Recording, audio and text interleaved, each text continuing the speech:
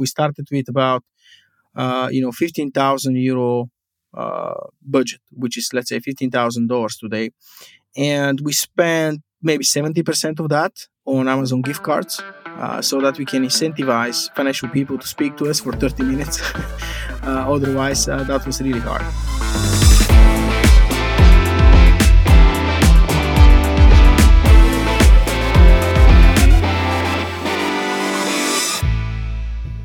Hello, everyone, and welcome to the FinTech Leaders Podcast, where we learn from today's global leaders in FinTech business and beyond.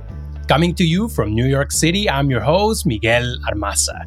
My guest today is Hristo Borisov, CEO and co-founder of Payhawk, the first ever Bulgarian unicorn, where they've built an all-in-one finance platform serving businesses across 32 countries in Europe and the US.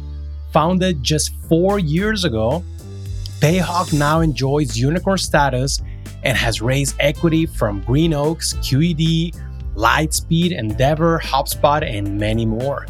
In this episode, we discuss the growing Bulgarian startup ecosystem and why it pushed them to build a global company from day one, scaling to unicorn status. Hristo shares hacks and techniques that help them scale from 0 to 1.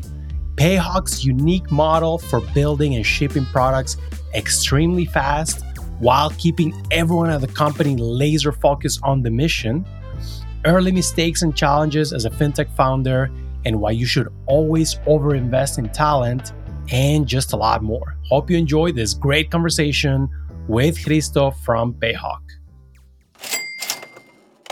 Hristo, welcome to the FinTech Leaders Podcast. Very, very excited to have you all the way from Sofia, Bulgaria. Is that correct? Yes, that's correct. Thank you for having me, Miguel. No, I'm excited because you are probably the first Bulgarian that we're interviewing and also the first company coming out of Bulgaria. So we're going to talk a lot about that. But before we get I really there, hope that's not going to be the last one. We're working a lot in the ecosystem to make sure we have more companies following our path. yeah, no, absolutely, absolutely. Yeah, tell us a bit about your path. You spent some time at a big tech company called Progress, and then you went on to launch Payhawk. Maybe tell us a bit about your background, and specifically, I'm curious to know about how you made that switch from being a big corporate employee to launching a startup with just a couple of people. Yeah. So I think the backstory is that, I started my career as an engineer in 2007. I spent the first 4 years as an engineer in a company called Telerik. And back then it was not that big. It was about 70 employees when I joined in 2007 and grew to 850 people by 2014. So we were kind of a fast scaling, startup, and that became a scale up. And that was kind of the biggest exit of the Bulgarian tech scene at the time. So we got acquired by this public company called Progress Software for $263 million in 2014. And I ended up in that public company for 4 years, where I was director of product, leading a team of 12 product managers and having 180 engineers helping us shape up a pretty large roadmap. So the transition to me into coming back to the trenches and starting something from the scratch was, I think, a transition of having had the experience to build and compete with a lot of companies on the market that were kind of leaders. With Telerik, we managed to create a market-leading product. We had more than 300,000 customers, B2B customers across the world. We had 250 people, sales team in Boston. We made a lot of acquisitions. We were competing a lot with kind of, I would say, worldwide audience of companies that were in that space, and that gave us the motivation and confidence that we can go and compete on a global scale. And when we started Payhawk in 2018, the task was very clear. We wanted to bring our background of building enterprise tools and software within a new industry that we didn't know much about, like financial services. And we quickly decided that our strategy is to really, to match what the market has in terms of, financial services. And if we can get that to be about financial services, then we can really bring the battlefield to be in our, so to say, backyard, where we are going to be very strong with delivering, world class software. And that has been the DNA of the company, really building world class software from day one. So I'm curious, how did you ensure at the very beginning of Payhawk that you truly understood the client problem and that you were building something that the client absolutely needed and not just a nice to have? Yeah, it was, one of the first things we did was on day one, we actually did a, so it's called Google Sprint, a process incubated in Google, so that, you can go and validate an idea for 5 days. And within these 5 days, the goal is to really put together a hypothesis, and figure out a solution to this hypothesis, build a prototype, and on the fifth day, try to sell it to actual customers.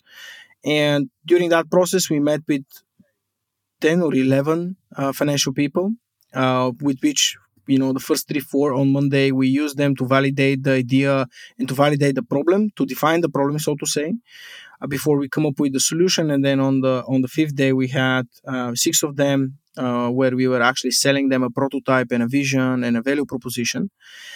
And over the course of we started with a very tiny budget. Myself and my co-founder Boyko Karajov, we started with about 15,000 euro budget, which is, let's say, $15,000 today. And we spent maybe 70% of that on Amazon gift cards, so that we can incentivize financial people to speak to us for 30 minutes.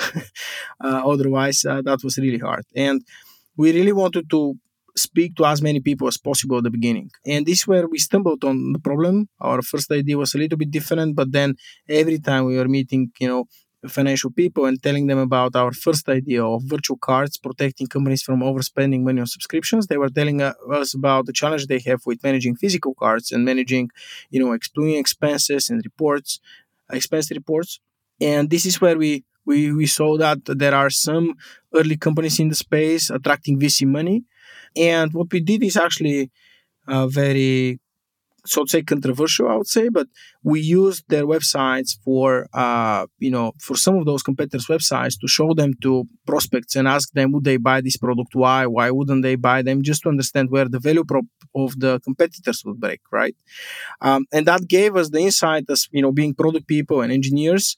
We were wondering, what if we built what they have, and instead of waiting for 2 years to understand what their customers are asking them today, let's go and try to sell their product and see what is the feedback that they're getting today, so that we can actually put together a compelling and a vision and strategy to just execute from day one, where we know that they're going to end up in a year or two, right? So we did this kind of a mental shortcut, and we managed to leapfrog, a lot of the companies in the space in a quite short time. And obviously, to be able to do that from one side and then to be able to execute it are two different things. And we managed to really bring really strong engineers from day one. And when we closed our Series B, we had a team of 11 engineers, while our competitors had at the time 130 to 150 people in their engineering team. And we had, more competitive product than them, available in more markets, with the better financial infrastructure. And that was the reason why we were managing to grow at that pace. And, it is very, simple. We based it on betting on our DNA of building an amazing product, and also, starting from day one, asking the why we want to build this thing, what we want to this thing to be. And the first thing we started when we started the company was, we want to build a big company, and we had to identify a big problem in a big market for this to become a big company. And that was kind of our driving force. And then, the rest is really execution and getting all the pieces along the way in the right place. Help us understand. So the initial potential customers you were talking to, were they based in Bulgaria? No.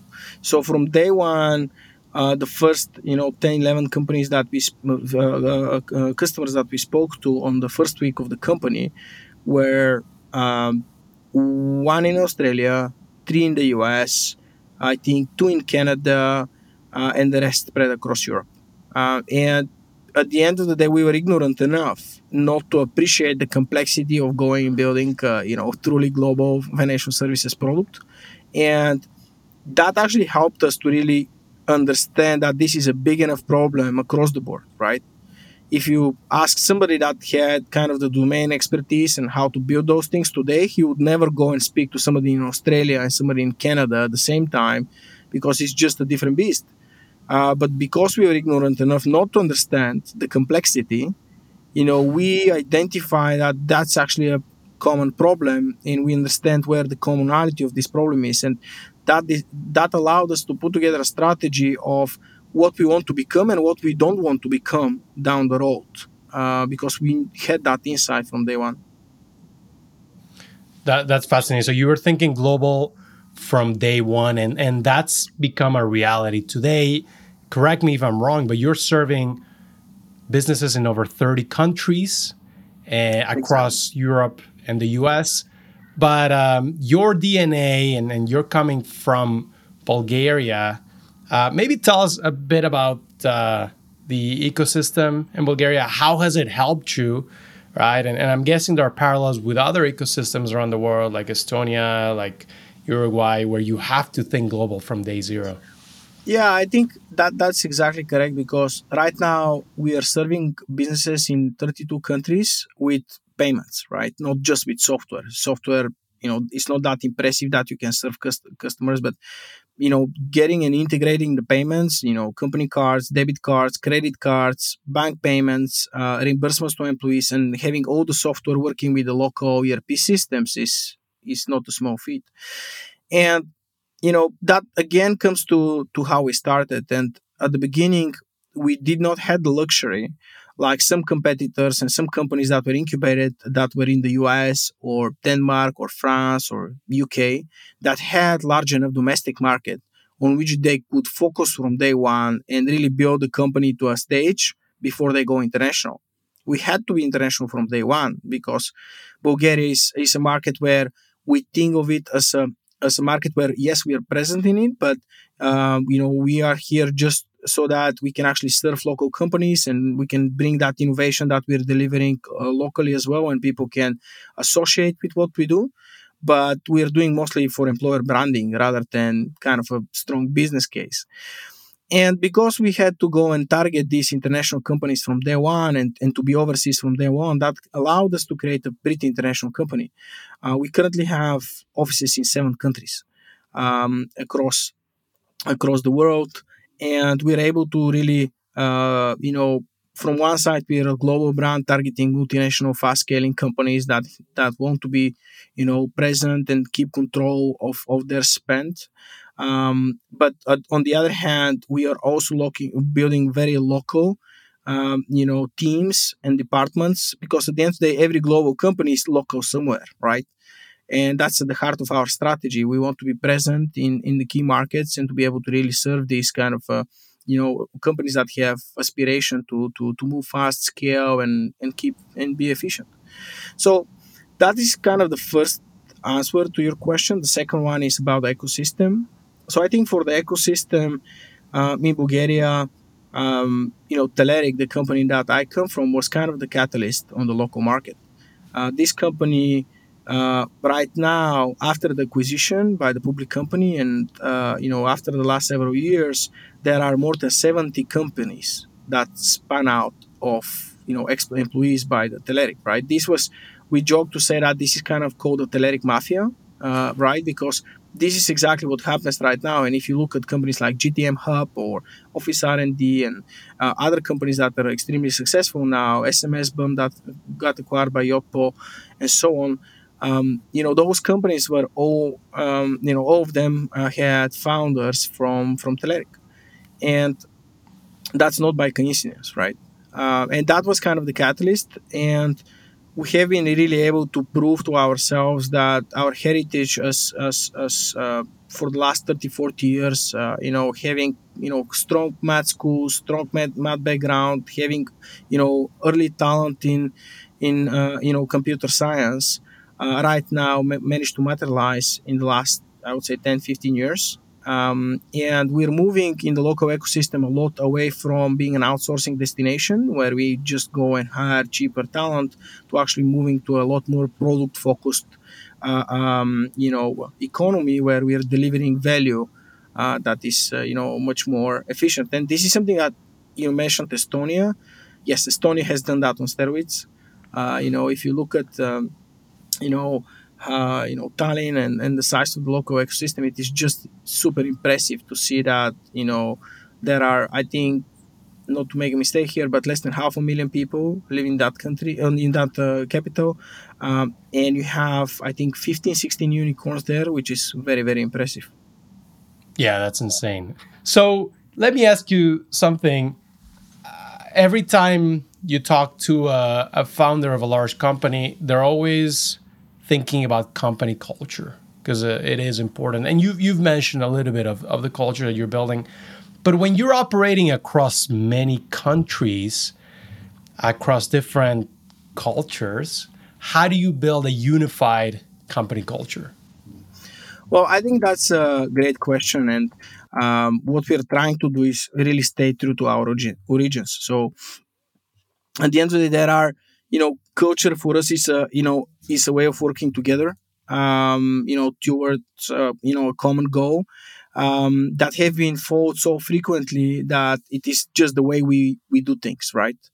This is very different from just saying, hey, culture is, posters on the wall and so on. It is the way we work as a team, and there are a lot of commonalities across any country that you can get to that, right?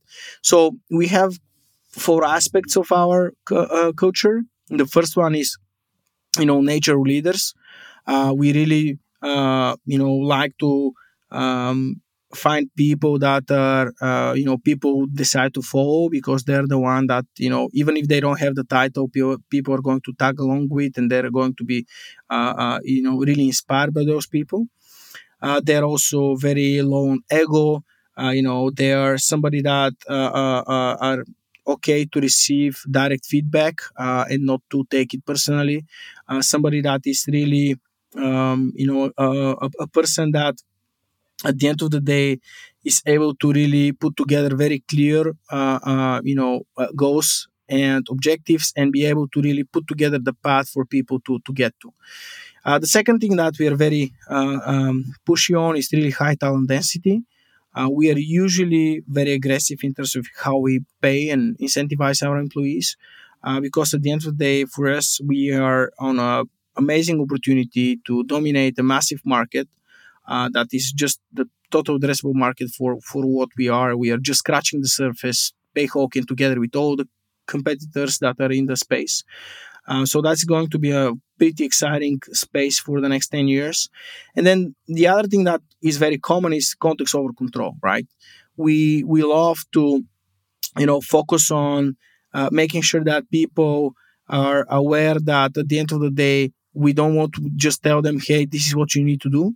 In terms of our leadership style, we love to provide as much as context to people as much as possible, to tell them what the objective is, to tell them what we're trying to do, and let them go and execute that.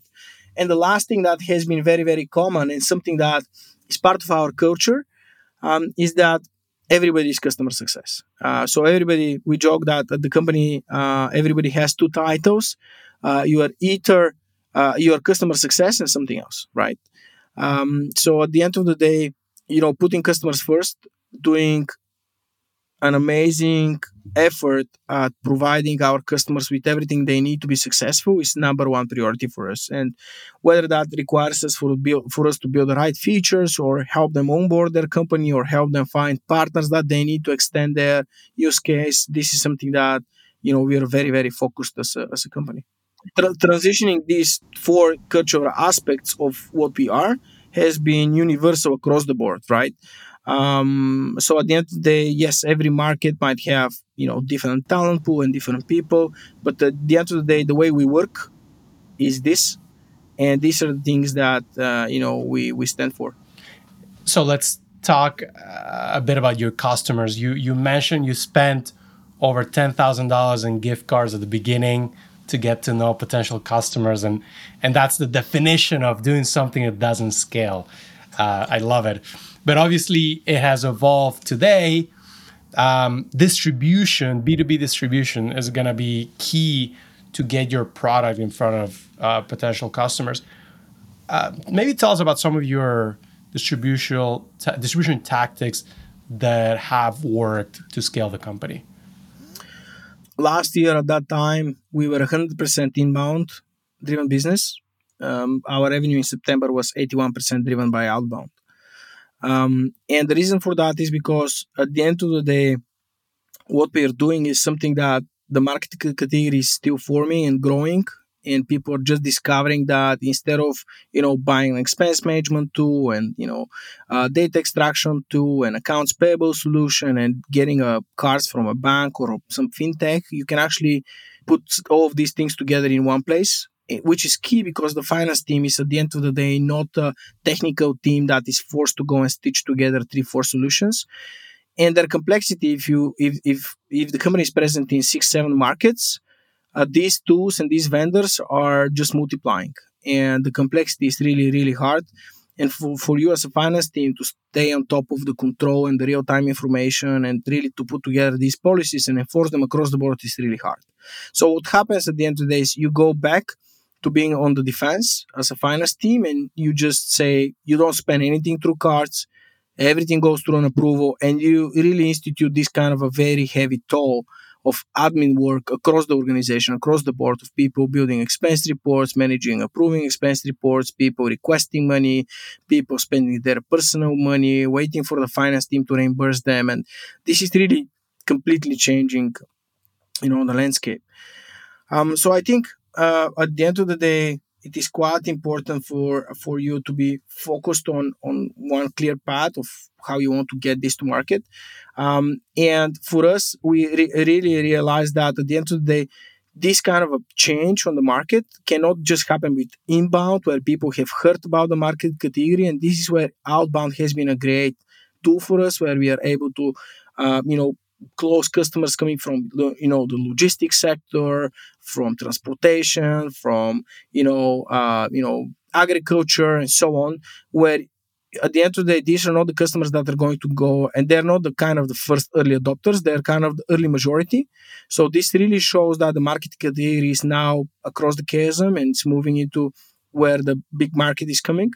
And that's why outbound has been a great tactic for us, because at the end of the day, we are working in a market that is massive and still highly uneducated about opportunities that are coming together. People cannot believe in a lot of countries that their banking portal can turn into a full-fledged, so to say, ERP function, where you can actually control and put together rules and policies on who can use your card, when, why, how, and so on. So all of these rules, all of the workflows you need for who approves and makes payments for suppliers, and how you manage the suppliers, how you manage subscriptions, how you manage cost centers, and all of the reporting can be actually in real time. Can be automated. You don't have to go and do data extraction. Payhawk does data extraction in 62 languages. Sorry, so we can really automate a lot of the admin work that finance teams and accountants and managers, middle managers have been doing right now. And so that's why that was a big shift we did. And the more we reach out to the market, the more we explain what we do, the more results we get. How do you think about the speed of shipping new products? Because I imagine your customers are asking for new tools, new products all the time. But how do you balance it against, the speed that you can actually do this in a competent way? Yeah, I mean, we do have a pretty unique way of working internally. We are the company that's shipping a lot more than all of our competitors at the same time. We're the first company that we shipped credit cards in the US coming from Europe. We just shipped, credit cards in the UK as well. We have debit cards in all across Europe. We support bank payments, in SEPA, faster payments, BISERA. Now we are adding ACH in the US. And on top of that, we have native integration, to companies like, Oracle NetSuite, Microsoft Dynamics and others. And we have pretty advanced workflows and permissions and, automation tools. And the reason why we're able to do so is, first of all, we had an extremely efficient engineering team. When we closed our Series B round, we had just an engineering team of 11 people. And that's coming back to the beginning of the conversation, who we are and what we strive to achieve. The second thing is we have a pretty unique operating model internally of how we do things. First of all, we operate as a company on the SaaS cadence, something that was introduced by David Sachs in Yammer, where you split the company operations in two phases, where you have the sales and the finance team working in one cadence, which is the quarterly, and then you have the product and the marketing team being shifted so that they actually are lagging the quarter with, let's say, not lagging, but actually ahead of the quarter with a month. So their season ends up at the last month of the financial quarter so that you can actually accelerate the quarter with new tools and new features. And this way we have more management time planning the sales and the finance functions, and then more time planning the product and marketing. The second thing we do, which is pretty unique within the engineering function, is we operate in two modes, which are called future and current. So future is part of our teams operate on the future roadmap. So they operate on a 3-month season. There's engineers that we just, they focus on a big feature. Nobody disrupts them with everything. They're like, hey, this is the big feature. This is what you need to do. Don't worry about all the noise. And then current is a set of popots and engineers that work on the immediate priorities, the firefighting. They work on a Kanban board where there is a work in progress. They're exposed to the second level support for the support team. They're keeping the system alive. They're firefighting and having all the noise. So once the teams that are in the future go and ship something, they switch roles and they become the current, right? Because usually when you ship something new, most of the, let's say, support, feedback, issues might be with these new features. So they have to get and support their stuff. And these people that were in the noise and the firefighting and into the mess, now they moved away on a more quiet time and they have time to go and build other quality features. And by prioritizing how much focus and priorities you put on future versus current, you can actually dictate, the amount of work you put into the future. And sometimes we say, now we would like to catch up on key features. We put very heavy stress on the future. We have less, investment into the current just to keep the system alive. Then sometimes we see that we would like to really make a lot more robustness into the system, ensure that we are able to get the feature requests and the small improvements from customers, ship them much faster. Then we switch gears and we prioritize the current. So being able to do these trade-offs, and this is a simple explanation. There is a lot more behind the scenes and a lot more strategy and processes, but having the company operate in what we call Payhawk OS is our operating system that includes the SaaS cadence, the seasonalities. We have, when we plan OKRs, when we plan initiatives, how the leadership team works, when we do board meetings, when we do salary compensations and employee satisfactions. All of that is outlined in what we call Payhawk OS. And every employee that joins the company reads through that and understands how we work, right? And then as a leadership team and management team, we have these handles where we can actually, change the priorities, change the strategy, change the roadmaps, and the drive the metrics in the right direction based on what needs to happen at any given time. I think this is fascinating, especially for a lot of early stage entrepreneurs who listen to the show, as I was mentioning offline. On that note, any mistakes that you can share that you've made throughout your Payhawk journey And any some of your biggest challenges along the way? I think one of the biggest mistakes that we have made in the company were in places where we didn't listen enough to the customer. We had many opportunities where the customers were telling what's important, and we were, understanding that feedback, but then we were trying to do too many things at the same time. And as we mature as a scale up, now the voice of the customer is a lot more clear, and we are a lot more focused on just execution and drive. We have set on the strategy right now. It's about focus and operational excellence. So these are some of the big switch we had to do. We had too many priorities, too many things we wanted to do at the same time. And when you're trying too many things to do at the same time, that's not going to be the great outcome. And now we're trying to be a lot more step by step. That at the end of the day, we have been able to achieve a lot of things, but I think that could have been a bigger toll on the team, a lot more pressure, a lot more stress on the team, and that would have been easier on the team if we have been a little bit more structured at the beginning. I say that's one. Second thing is, not letting people go immediately when you see things don't work. Sometimes, and there is something that I learned through the hard time, is that this is very close to sailing. So I do a lot of sailing. So in sailing, there is a saying that the moment you think about reducing the canvas size of the sails is the moment you should start doing it right now.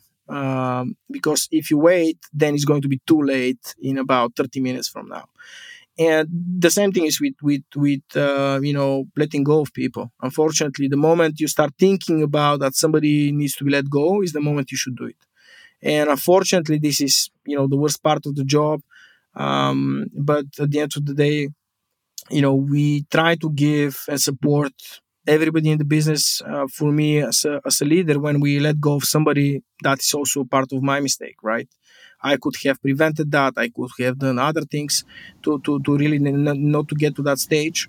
But in cases where things haven't worked out, maybe doing that faster and sooner would have been better for the business. And it is really hard to find the right balance. But at the end of the day, I think that is the most important thing for a person on top of a scale up company. I think about, for myself as a leader, the limit to myself of, a lot of people ask, okay, the company is growing, it's a unicorn now. We grew from 70 employees to 310 employees.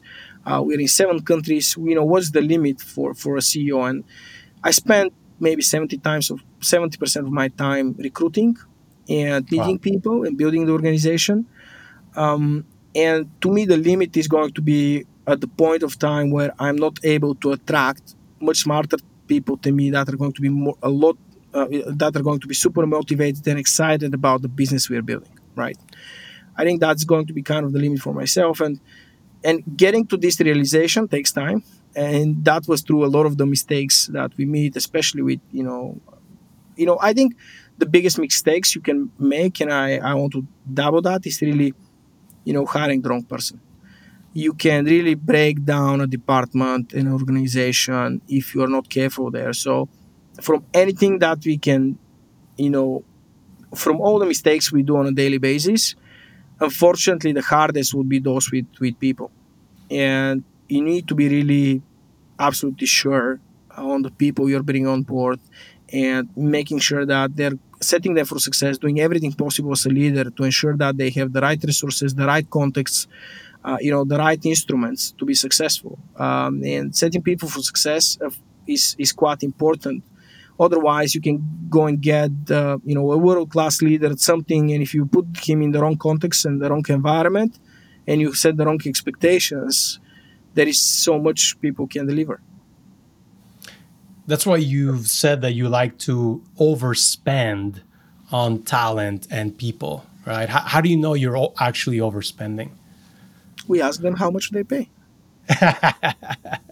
Easy. And also, we do have a lot of, one of the good things today on the VC world, which wasn't available 10, 15 years ago when we were scaling with Telerik, is that you now have a lot more benchmarks. on where actual salaries are.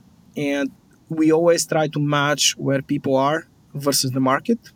And then we try to see whether we can actually meet their expectation or exceed their expectations.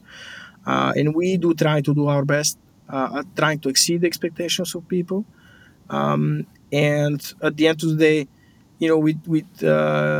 that at the end of the day adds a lot of pressure for delivery, and we just need to execute. We are doing everything possible on our end, to have strong pay, and now we have to just deliver, right? No, that's getting people to be vested into the business, to have not to think about other challenges outside of work is something that you can achieve with the proper salary levels and the right incentives into the business. But then it's all about execution, and unfortunately the opportunity we have as a business at such a massive market is quite big. And at the end of the day, being at 90% is not always enough. And unfortunately, that's true for everybody in the organization. And we try to keep ourselves to the highest standards internally, in terms of especially operational excellence and talent acquisition. So, Hristo, before we go, I wanted to ask you a little bit about, who are your heroes, or sort of like some of the people that inspire you to go out and kill it every day, and maybe who have been some of the most helpful people in your journey? Yeah, I think definitely the founders of Telerik, what these guys have achieved was something you know absolutely amazing, because they achieved it in years where you know the VC environment was very different. They fundraised with Summit Partners in 2008, and nobody knew what a VC is in Bulgaria until, I would say, 2015. And so they were able to really be a lot ahead of their time. And they operate in an environment where right now you have like Bessemer Venture Partners Index, a Cloud Index, and benchmarks, and you can go and check KPIs, and you can benchmark where you are for everything. And 15 years ago, that information wasn't there, right? You didn't have mentors, you didn't have partners, and these guys really managed to maneuver very hard environment and get the company to an amazing outcome. And I think these are some of the people that they became angels. Most of the people that I have been very impressed in our journey, I have tried to attract as angels. So these are some of the people that we continue to work. Also as VCs, there were some VCs that I was very fascinated to meet and learn. And at the end of the day, this is a people business. Money is one side, but at the end of the day, you are building a team, and your board is a team as well. And you want to make sure that this is a group of people that are fully vested about your business, and you are building a healthy environment there. And a lot of the people that are on the board are some of the people that have been really inspiring us and pushing us to think beyond our wildest dreams. And I think that is what and who you need to be next to you. And I think the answer is much simpler. Usually the heroes for me are people that are around me, and including my wife, looking at our two kids, and everybody on the board, everybody that's on the leadership team. These are the people we try to associate with. And at the end of the day, yes, we all like the inspiring stories of Steve Jobs and so on. But unless you are into the details, and you understand the dynamics internally, judging a book by the cover is not always great, right? So I try to keep more real and just look around the people around us and surround myself with as many of those people as possible. Fascinating stuff. Well, Hristo, thank you for stopping by. Truly inspiring conversation coming out of Bulgaria. Where can people find you online? Mostly I would say LinkedIn. I'm spending most of my time on LinkedIn, and I'm trying to read all of my conversations and invitations. So that's the best place to find me. All right. Well, thanks again. Thank you, Miguel. Thanks for tuning in, and I hope you enjoyed this episode with Hristo, CEO of Payhawk. If you want more interviews, make sure to subscribe, follow, and leave a review on Apple Podcasts, Spotify, or wherever you get your shows. It truly helps and means a lot. And if you have any suggestions or thoughts about the show, please drop me a line on Twitter or LinkedIn. Signing off till next week, I'm your host, Miguel Armaza.